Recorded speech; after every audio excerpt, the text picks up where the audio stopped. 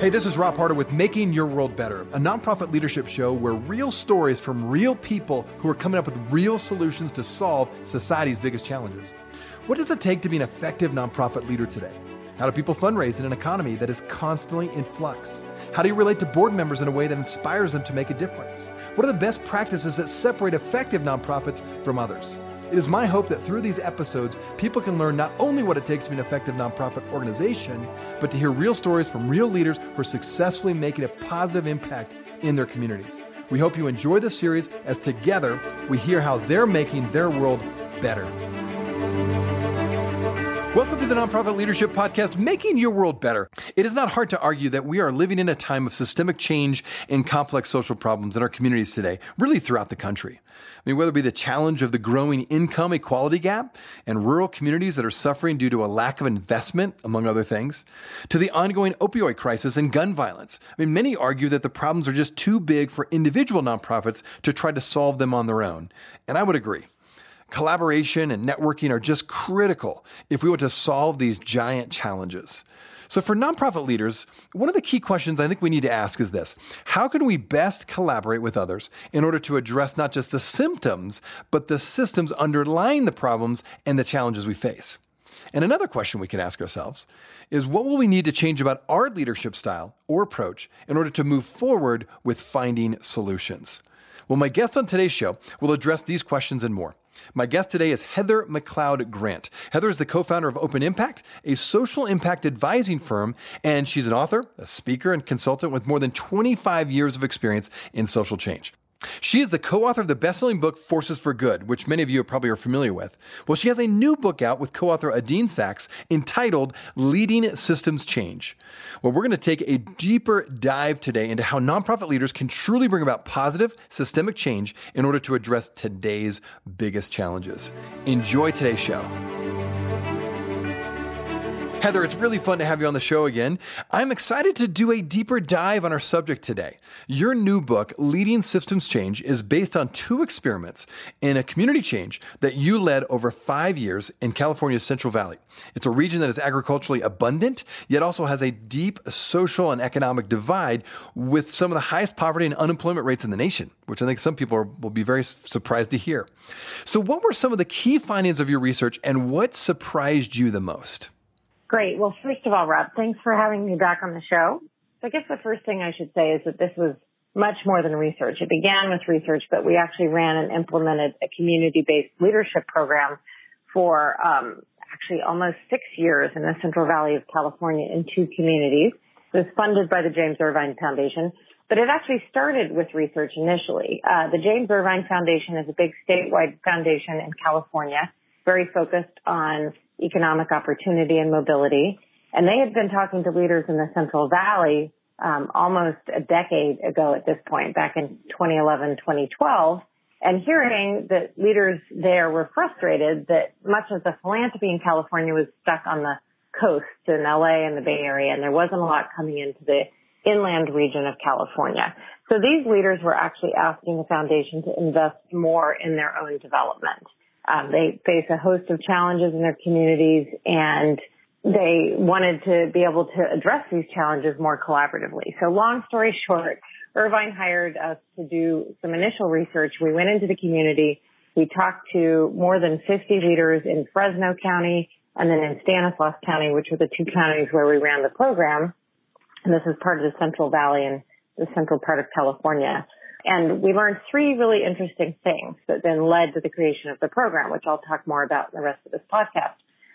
The first finding from our research was that there were a number of leaders who were working in the community doing great things, but very much head down working in their silos. So people working on, for example, education reform weren't necessarily talking to or connected to people working on early childhood development, even though that's the front end of the pipeline for getting kids ready for kindergarten. And they weren't necessarily talking to healthcare providers or people looking at community health issues who weren't talking to the people focused on housing. So much of our sector, and I think this is true not just in Fresno and Stanislaus, but other communities in this country, the way we've set up nonprofits and government bureaucracies, they're very siloed. And so people aren't talking across these lines. It's what we called horizontal connectivity. They were lacking horizontal connectivity. So that was one of the first findings. Secondly, we found they were lacking vertical connectivity. And by that, we mean there was a whole new generation of leaders emerging in these counties and in California generally, who are more people of color, more women, more representative of the demographics of these counties as those shift and change.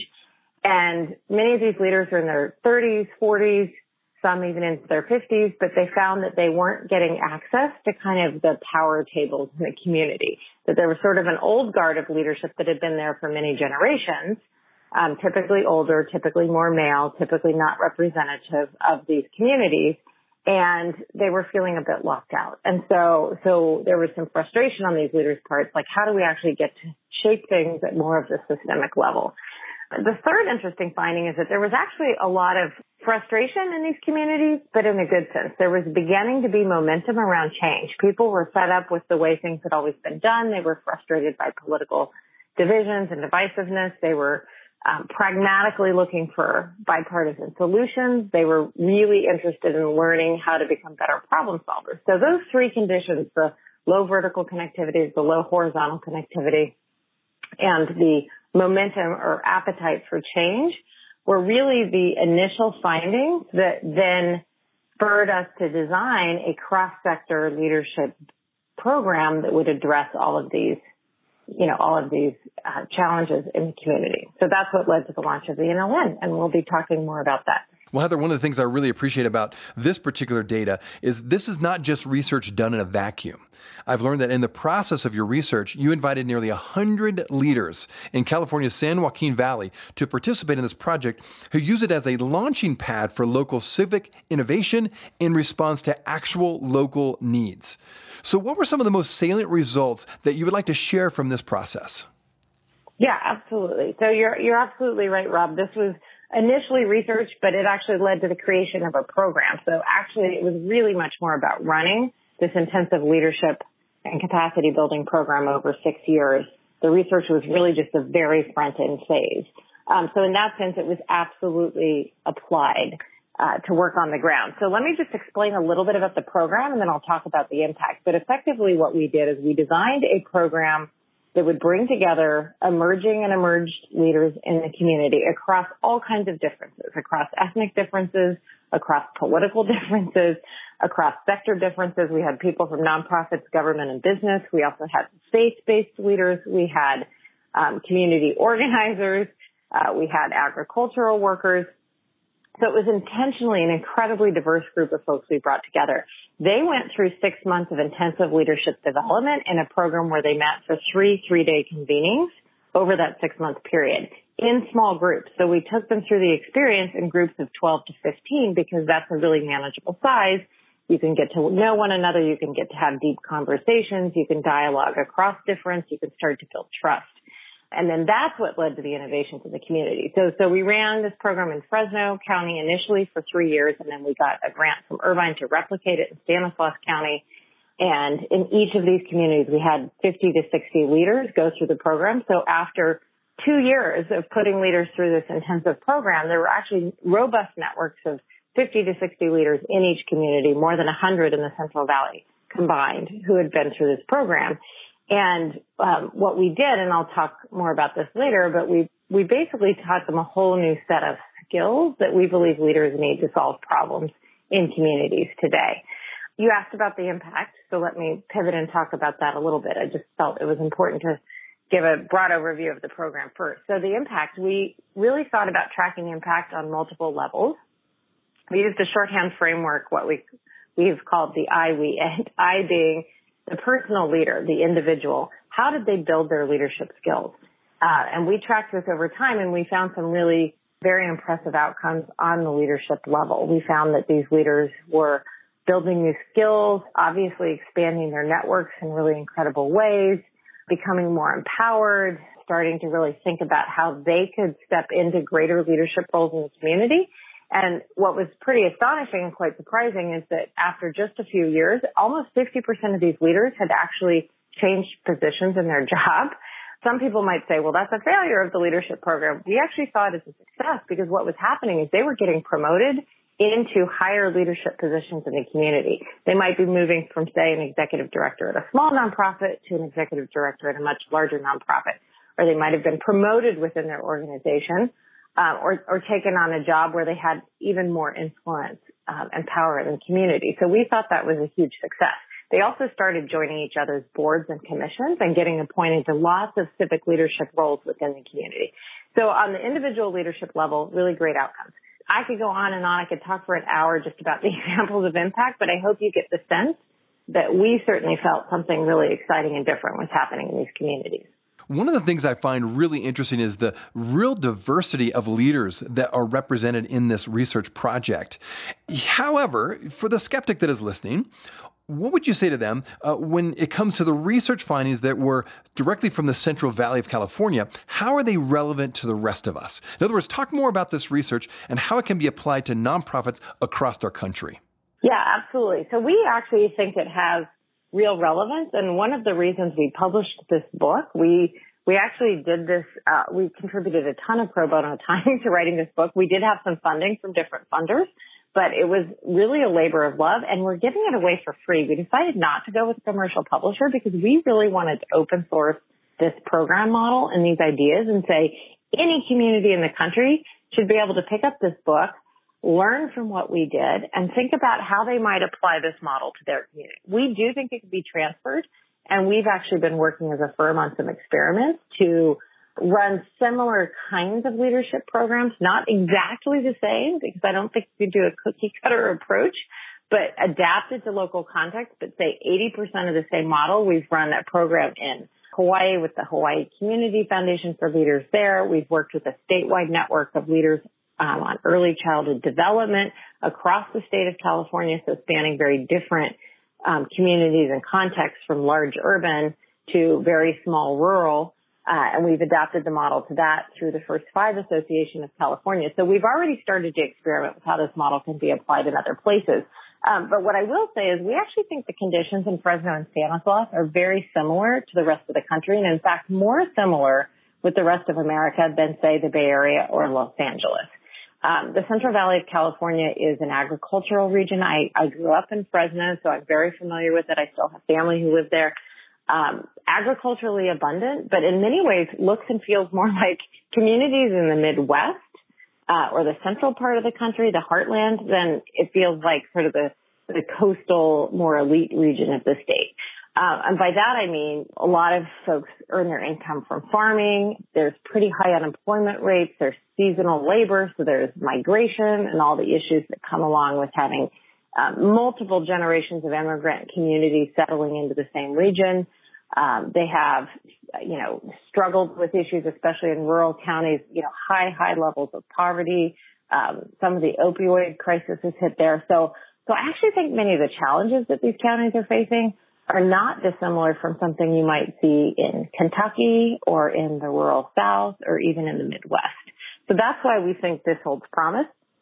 And I think, the core of this idea is that it really takes citizen leaders who care about their community, who are willing to step up and begin to collaborate and work across difference, who aren't going to get bogged down in partisan divides and all of the kind of squabble that we see on Fox and CNN and in Washington, D.C., but who are really focused on how can we improve our community and what do we need to do that, who are taking responsibility, who are willing to commit and give back, and who are willing to lean into setting aside some of their prejudices and stereotypes and start to really understand where people are coming from so that they can build trust and collaborate. So our hope is that other communities will see at least the germ of an idea in here that they can take and start to work with in their own regions. Well, I love the fact that you are making this research available for free. I mean, truly, it's very impressive. That doesn't happen very much anymore. And I'll talk more about how my listeners can access this PDF later in the show. Now, you mentioned in your work that if we as social leaders are going to be successful in this work, we need to move past what divides us and move towards that which unifies us. Now, I think most of my listeners would agree with this sentiment and say, of course, let's do that. But in today's increasingly polarized environment, this is really hard to do. So how do we go about doing this effectively? It's So first of all, I just want to underscore something I said earlier, which is I don't think nonprofits can go it alone. So for the folks listening to your podcast who are from the nonprofit sector, I think nonprofit leaders can be catalysts in their communities. I think they can be conveners in their communities. We often see the nonprofits stepping up and bringing people together. You know, foundations are really good at doing this, community foundations in particular, and United Ways and other intermediaries. We see them acting as conveners to start to bring together other sectors. So I would first encourage nonprofit leaders to look outside of their own sector and think about, okay, how do we really leverage government here? Because if we're going to change systems, we need to be looking at policies, right? We need to be looking at resource flows from government. We need to be looking at these larger systems that we work within. Similarly, we need to be looking at how does the business community get engaged, right? How do they give back to the place where they live? How do they focus just, on more than just profit, but also focus on the people in the community? So I think nonprofits need to really begin thinking more strategically about how to engage other sectors in this work. And nonprofits are also great at innovation. I mean, they're great at coming up with new ideas. They can take more risks than government can take. They can be a little bit more innovative. They can be on the front edge. And they're not necessarily driven by the profit motive of business. So all that being said, I think in terms of moving toward what unites us, I think it actually comes down to some very, very simple things. And those are somewhat counterintuitive to how the rest of the world works. But first of all, I think we need to spend the time building relationships across difference. Now, I will say this is not easy. It's hard. That's why we had an expert trained facilitation team who came in and really helped us lead and run this program. I think really good facilitation is critical when you're bringing people together who may be on opposite sides of an issue politically. But the thing we did in these retreats and these convenings is we spent at least half of our time not going over content, but just really getting to know one another and investing in building those relationships so that you could start to build trust. So what do I mean by that? I mean that people were sharing very personal stories about their backgrounds, about what has influenced their beliefs and their value systems, about why they do the work that they do. And when you actually get people in a room and you're not talking about partisan politics and you're not talking about your position on, Trump or the election in 2020 or which Democratic candidate you're supporting, when you get out of all that noise and you actually just bring people together as human beings and you don't focus on the ideologies and the political discourse, but you actually focus on human stories, it's amazing what can happen. You start to find that actually at the end of the day, we all want more of the same things than, the small percentage of things where we might disagree on political issues. We actually want healthy communities. We want our kids to have good education. We want access to healthcare. We want to live in a community that is vibrant and thriving, where there's a successful business community, where people want to live and stay, right? Where they're not fleeing to other parts of the country to find jobs. So when you get to that level and you break things down and you start to actually ground it in personal stories and then start talking about the systems and structures of which I would argue the media environment is one and our political system is one that are really broken and aren't serving us, then you can actually start to create the space for creativity and innovation and thinking about how to change these systems. But at the end of the day, it starts with something really simple, which is building those relationships, giving people the time and space to get to know one another without all that divisive political discourse in the room, and really start to look at problems from a new angle and think about how can we solve these together. Hey everybody, Rob here. Thanks so much for listening to the Nonprofit Leadership Show. If this is your first time listening to us, I wanted to make sure you're aware of a whole group of other interviews with fascinating guests that I've previously interviewed. Just go to our website, nonprofitleadershippodcast.org, and there you'll find numerous interviews of nonprofit leaders from all over the country, even from different countries, all trying to make their world better. I think you'll really enjoy those interviews. We want to give you more content, and we'd like to get that information to you. And all you have to do is give us your email. When you go to that website, you can put your email address in that first box you'll see on the front page, and you'll be added to our monthly email update. In addition to some great content, you'll see the latest podcast shows that will be actually sent right to your inbox. And that way you'll never miss any of the great content on this show. The other thing I'll mention to you is if you have questions or comments or you'd like to be on the show, do not hesitate to email me. I'd love to hear from you. Just do that through our website, my email, rob@ccofpc.org. Well, thanks again for listening. Now back to the show. Well, we are sponsored by Cinch Web Services, your best choice for WordPress support. We have a special offer for those who listen to this show. First of all, Cinch is the best choice you can make for WordPress and WooCommerce support. They are experts at solving all sorts of website issues, from big problems like fixing a completely broken site to their tiniest of details that are stumping you. Cinch offers an ongoing support plan starting at $99 a month, which covers all mandatory website maintenance tasks, plus 30-minute fixes for free. I personally use Cinch for my websites, and I can say that support and expertise that I've received from them is top-notch. They're great to work with, and I no longer need to worry about the health or status of our websites because Cinch is there for us. Cinch knows that most nonprofits do not have an in-house support team. So when problems arise, the last thing an executive director wants to do is be troubleshooting issues that are not in his or her wheelhouse, taking up valuable time that all EDs have very little of. So rather than relying on staff or untrained volunteers, let the WordPress experts at Cinch put your mind at ease and handle all your website troubles, maintenance, and tech needs. Now, here's the best part. As I said before, you can get 50% off your first month of support at cinchws.com/nonprofitleadership and just use the promo code leadership during checkout. Once again, that's cinchws.com/nonprofitleadership and use the promo code leadership for 50% off your first month of support. We want to thank Cinch for sponsoring our show and for being a reliable support team we can trust. Well, for those just tuning in, my guest today on the show is Heather McLeod Grant. Heather is the co-founder of Open Impact, a social impact advising firm, and an author, speaker, and consultant with more than 25 years of experience in social change. She is the co-author of the best-selling book, Forces for Good, and she has a new book out with co-author Adine Sachs entitled Leading Systems Change. Well, Heather, another idea you sought to explore was how a group of community leaders could recreate community that has equity at its center. How did you go about doing this, and why is that so important to focus on? Yeah, it's a great question. I mean, I think, I've been on my own personal journey as a white woman who has had a fair amount of privilege in my life, especially going to the educational institutions I've been to and living where I live now in Silicon Valley. Both my parents, by the way, grew up in evangelical families in a pretty high degree of poverty. So I know I came from a background that wasn't as privileged, but I have moved into very privileged worlds in my lifetime. So I've been on my own personal learning journey around this. And what we began to realize working in these communities is, first of all, these communities are incredibly diverse. I mean, anybody who lives in America knows, I think diversity is one of our greatest strengths. I think we need to stop blaming and shaming people for their backgrounds. And we need to start to see that our diversity as a country, I think, is one of our greatest strengths, if we can harness that towards creating positive change. And it's also true that in America, this country was built on a history of slavery, and that people who are immigrants, especially in the Central Valley, come in with very different experiences of living here.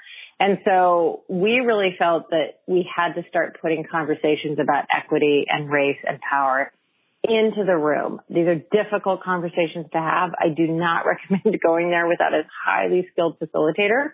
But for example, what we learned in Fresno is we initially had an all-white facilitation team, even though we had diverse participants in the room. And we realized, okay, that might be great for the white folks in the room, but the Latinx folks in the room didn't feel that their experience was being fully reflected or heard, or the African American Black participants didn't feel that, or the Hmong and South Asian immigrants there's a large Hmong population in the Fresno community in particular. So when we sought to replicate the program in Stanislaus, we intentionally addressed that. We went out and we hired a much more diverse facilitation team, and we actually made it explicit that having conversations about race and equity and power were going to be part of the curriculum going forward.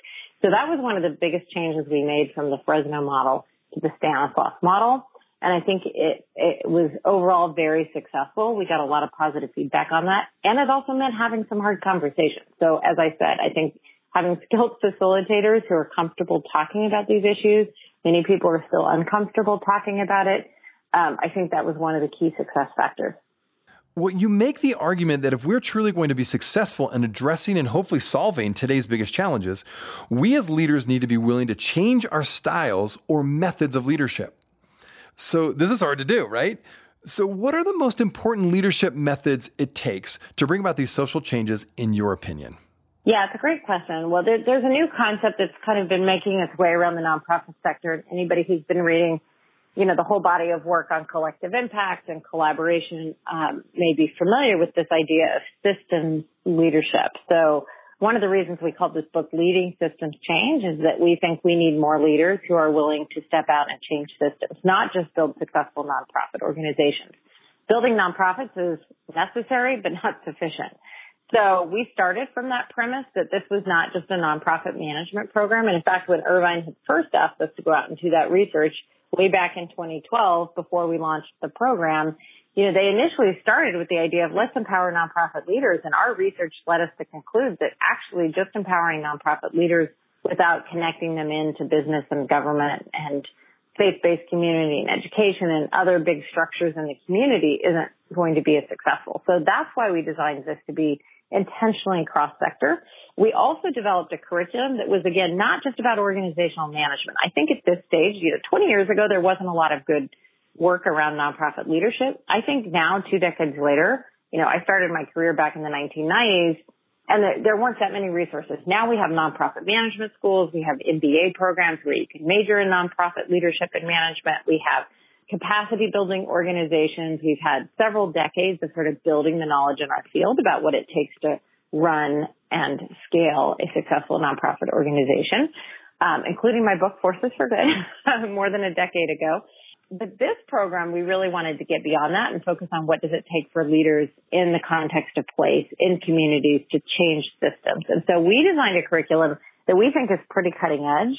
We took kind of 5 pillars, if you will. We had 5 pillars to our sort of intellectual curriculum and the underpinnings of this program.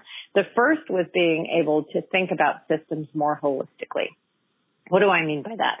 I mean, not just focusing on your organization and what you're doing and how to run it and how to manage it, but actually looking at the systems and structures in the community. Like, why is homelessness skyrocketing in the Bay Area? Well, these are systemic problems. It's partly because we have extraordinary job growth here, and at the same time, you have escalating housing prices and rents that are out of control, and so you have more and more people being displaced. Now, I know that's the Bay Area, but in Fresno, the equivalent might be, why are so many people moving into the region who are underemployed? Well, it's because they're being displaced from the Bay Area. So these are systemic problems. They're interconnected. They're dynamic. They're complex. They have to do with the structure of our economy. They have to do with the structure of our government. So by starting to look at problems systemically, and we took them all through these kind of systems mapping exercises, they could start to see what some of the drivers and causal factors are that are creating these problems and start to attack root causes, not just think about how do we solve immediate needs, but how do we start addressing underlying systems problems. Secondly, we taught them network thinking and theory. That's a little bit academic and jargony, but by networks, we mean relationships. I think network thinking and theory underpins a lot of social media. It's partly why social media has been so successful, for better or for worse, as we're now seeing. There's a dark side to it. But this notion that you really need to build relationships and connectivity and collective power in order to get things done and to change existing structures and systems. So we spent a lot of time on thinking about networks, how you build strategic networks to create social change. Third, we taught them design thinking. So this is, very trendy the last decade. I live in Silicon Valley close to Stanford, the Stanford Design School, the Hausmann-Plattner School of Design at Stanford, commonly known as the D School, has become very popular in the last 5 to 10 years. Groups like IDEO, et cetera, Pixar, the founder of Pixar wrote a book called Creativity Inc. They've all looked at this idea of innovation and creativity and how can we actually create a structured process to create new solutions and to create innovation. So not just relying on that light bulb moment in the middle of the night, but actually saying there is a way we can create a structured process that can lead to creative thinking and innovation. So we taught them design thinking. We even brought them to the D School at Stanford for some training. We used experts to teach them this methodology and process, which really starts with user-centered design and empathy. So we had these participants go out into the community and interview people about very specific problems in the community, and then take those interviews and use the insights from that to begin creating new solutions. The fourth piece was leadership and coaching. We actually worked on individual leadership development. People had their own leadership plans as they went through the program. In Stanislaus, we provided additional free coaching. Each leader got access. We didn't do that in Fresno, but we decided that would be an important addition to the program. So we added it in for Stanislaus. So each leader had access to 4 or 5 coaching sessions, one-on-one with a coach to work on issues that they wanted to work on. So we feel that was important for their own development. And then lastly, the equity piece, which we talked about recently, but this idea of bringing conversations about equity and power dynamics into the room so that these leaders could collectively begin to understand structures that are keeping certain populations on top and having more power and privilege, and certain populations being kept down. So those are the 5 pillars: systems, networks, design thinking, leadership and coaching, and then equity. And that was really what we feel our innovation was, creating this new framework that really curated and integrated a lot of different bodies of thought into a coherent training program that we could put these leaders through. As I said earlier, one of the best parts of this research is that you have made it free for all of us. Thank you for doing that. That's so rare, but I love the fact that you want to make sure that no matter what your income level is, that you can access this wonderful research of what you did there in California. So thanks for offering that to all of us. Well, you're welcome. And for folks who are wanting to know where they can download their own copy of the book, you can go to newleadershipnetwork.org, or if you just Google Leading Systems Change, a workbook for community practitioners and funders, it should take you right to the landing page. You can also download it from my firm, OpenImpact.io. We're a social impact advising firm. And then the group of trainers that we worked with have their own practice, the trainers and facilitators, called the Within Collaborative. So you can go to any of those 3 sites and find a very obvious link where you can download the whole book. It is pretty long, so it's 130 plus pages, but you can print it out. You can read it online. We also have an executive summary available if you just want the sort of highlights and the recap. But if you really want access to the exercises, I suggest downloading the whole workbook, because it gives you a very comprehensive overview of everything that we did, and actually gives you templates and tools that you can use to recreate some of this in your own community. Again, my guest on the show today is Heather McLeod Grant. Heather is the co-founder of Open Impact, a social impact advising firm, and an author, speaker, and consultant with more than 25 years of experience in social change. She's the co-author of the best-selling book, Forces for Good, which many of you have probably read. She also has a new book out with co-author Adine Sachs entitled Leading Systems Change. And as we mentioned earlier, this is free to download on the internet. I encourage you to do that. So Heather, thank you again for providing nonprofit leaders with such great content and research. What I particularly appreciate about your latest work is that you've made it so practical. I mean, this is not just a collection of ideas and theories. You've really made this applicable to local solutions, and you've made it accessible to leaders from all across different sectors, which honestly, I believe will make this information that much more relevant. So I encourage you, my listeners, to go download this information today. It's full of just great insights. And so once again, Heather, thanks for being on the show today and sharing your insights with us. Thanks so much, Rob. It was great to be here. I wanted to let you know that we are on iTunes. If you are wondering how to find out where we are, check us out on iTunes by typing Nonprofit Leadership Podcast or Rob Harder, and this podcast should show up. We also encourage you, when you go on iTunes, let us know what you think. Give us a review, give us a rating. We would love to hear what you think of this podcast, and your feedback will help us expand this podcast to get it out to as many people as we can. You can also go online to listen to this podcast, either nonprofitleadershippodcast.org or my website, robharder.com. Thanks again for listening, and until next time, keep making your world better.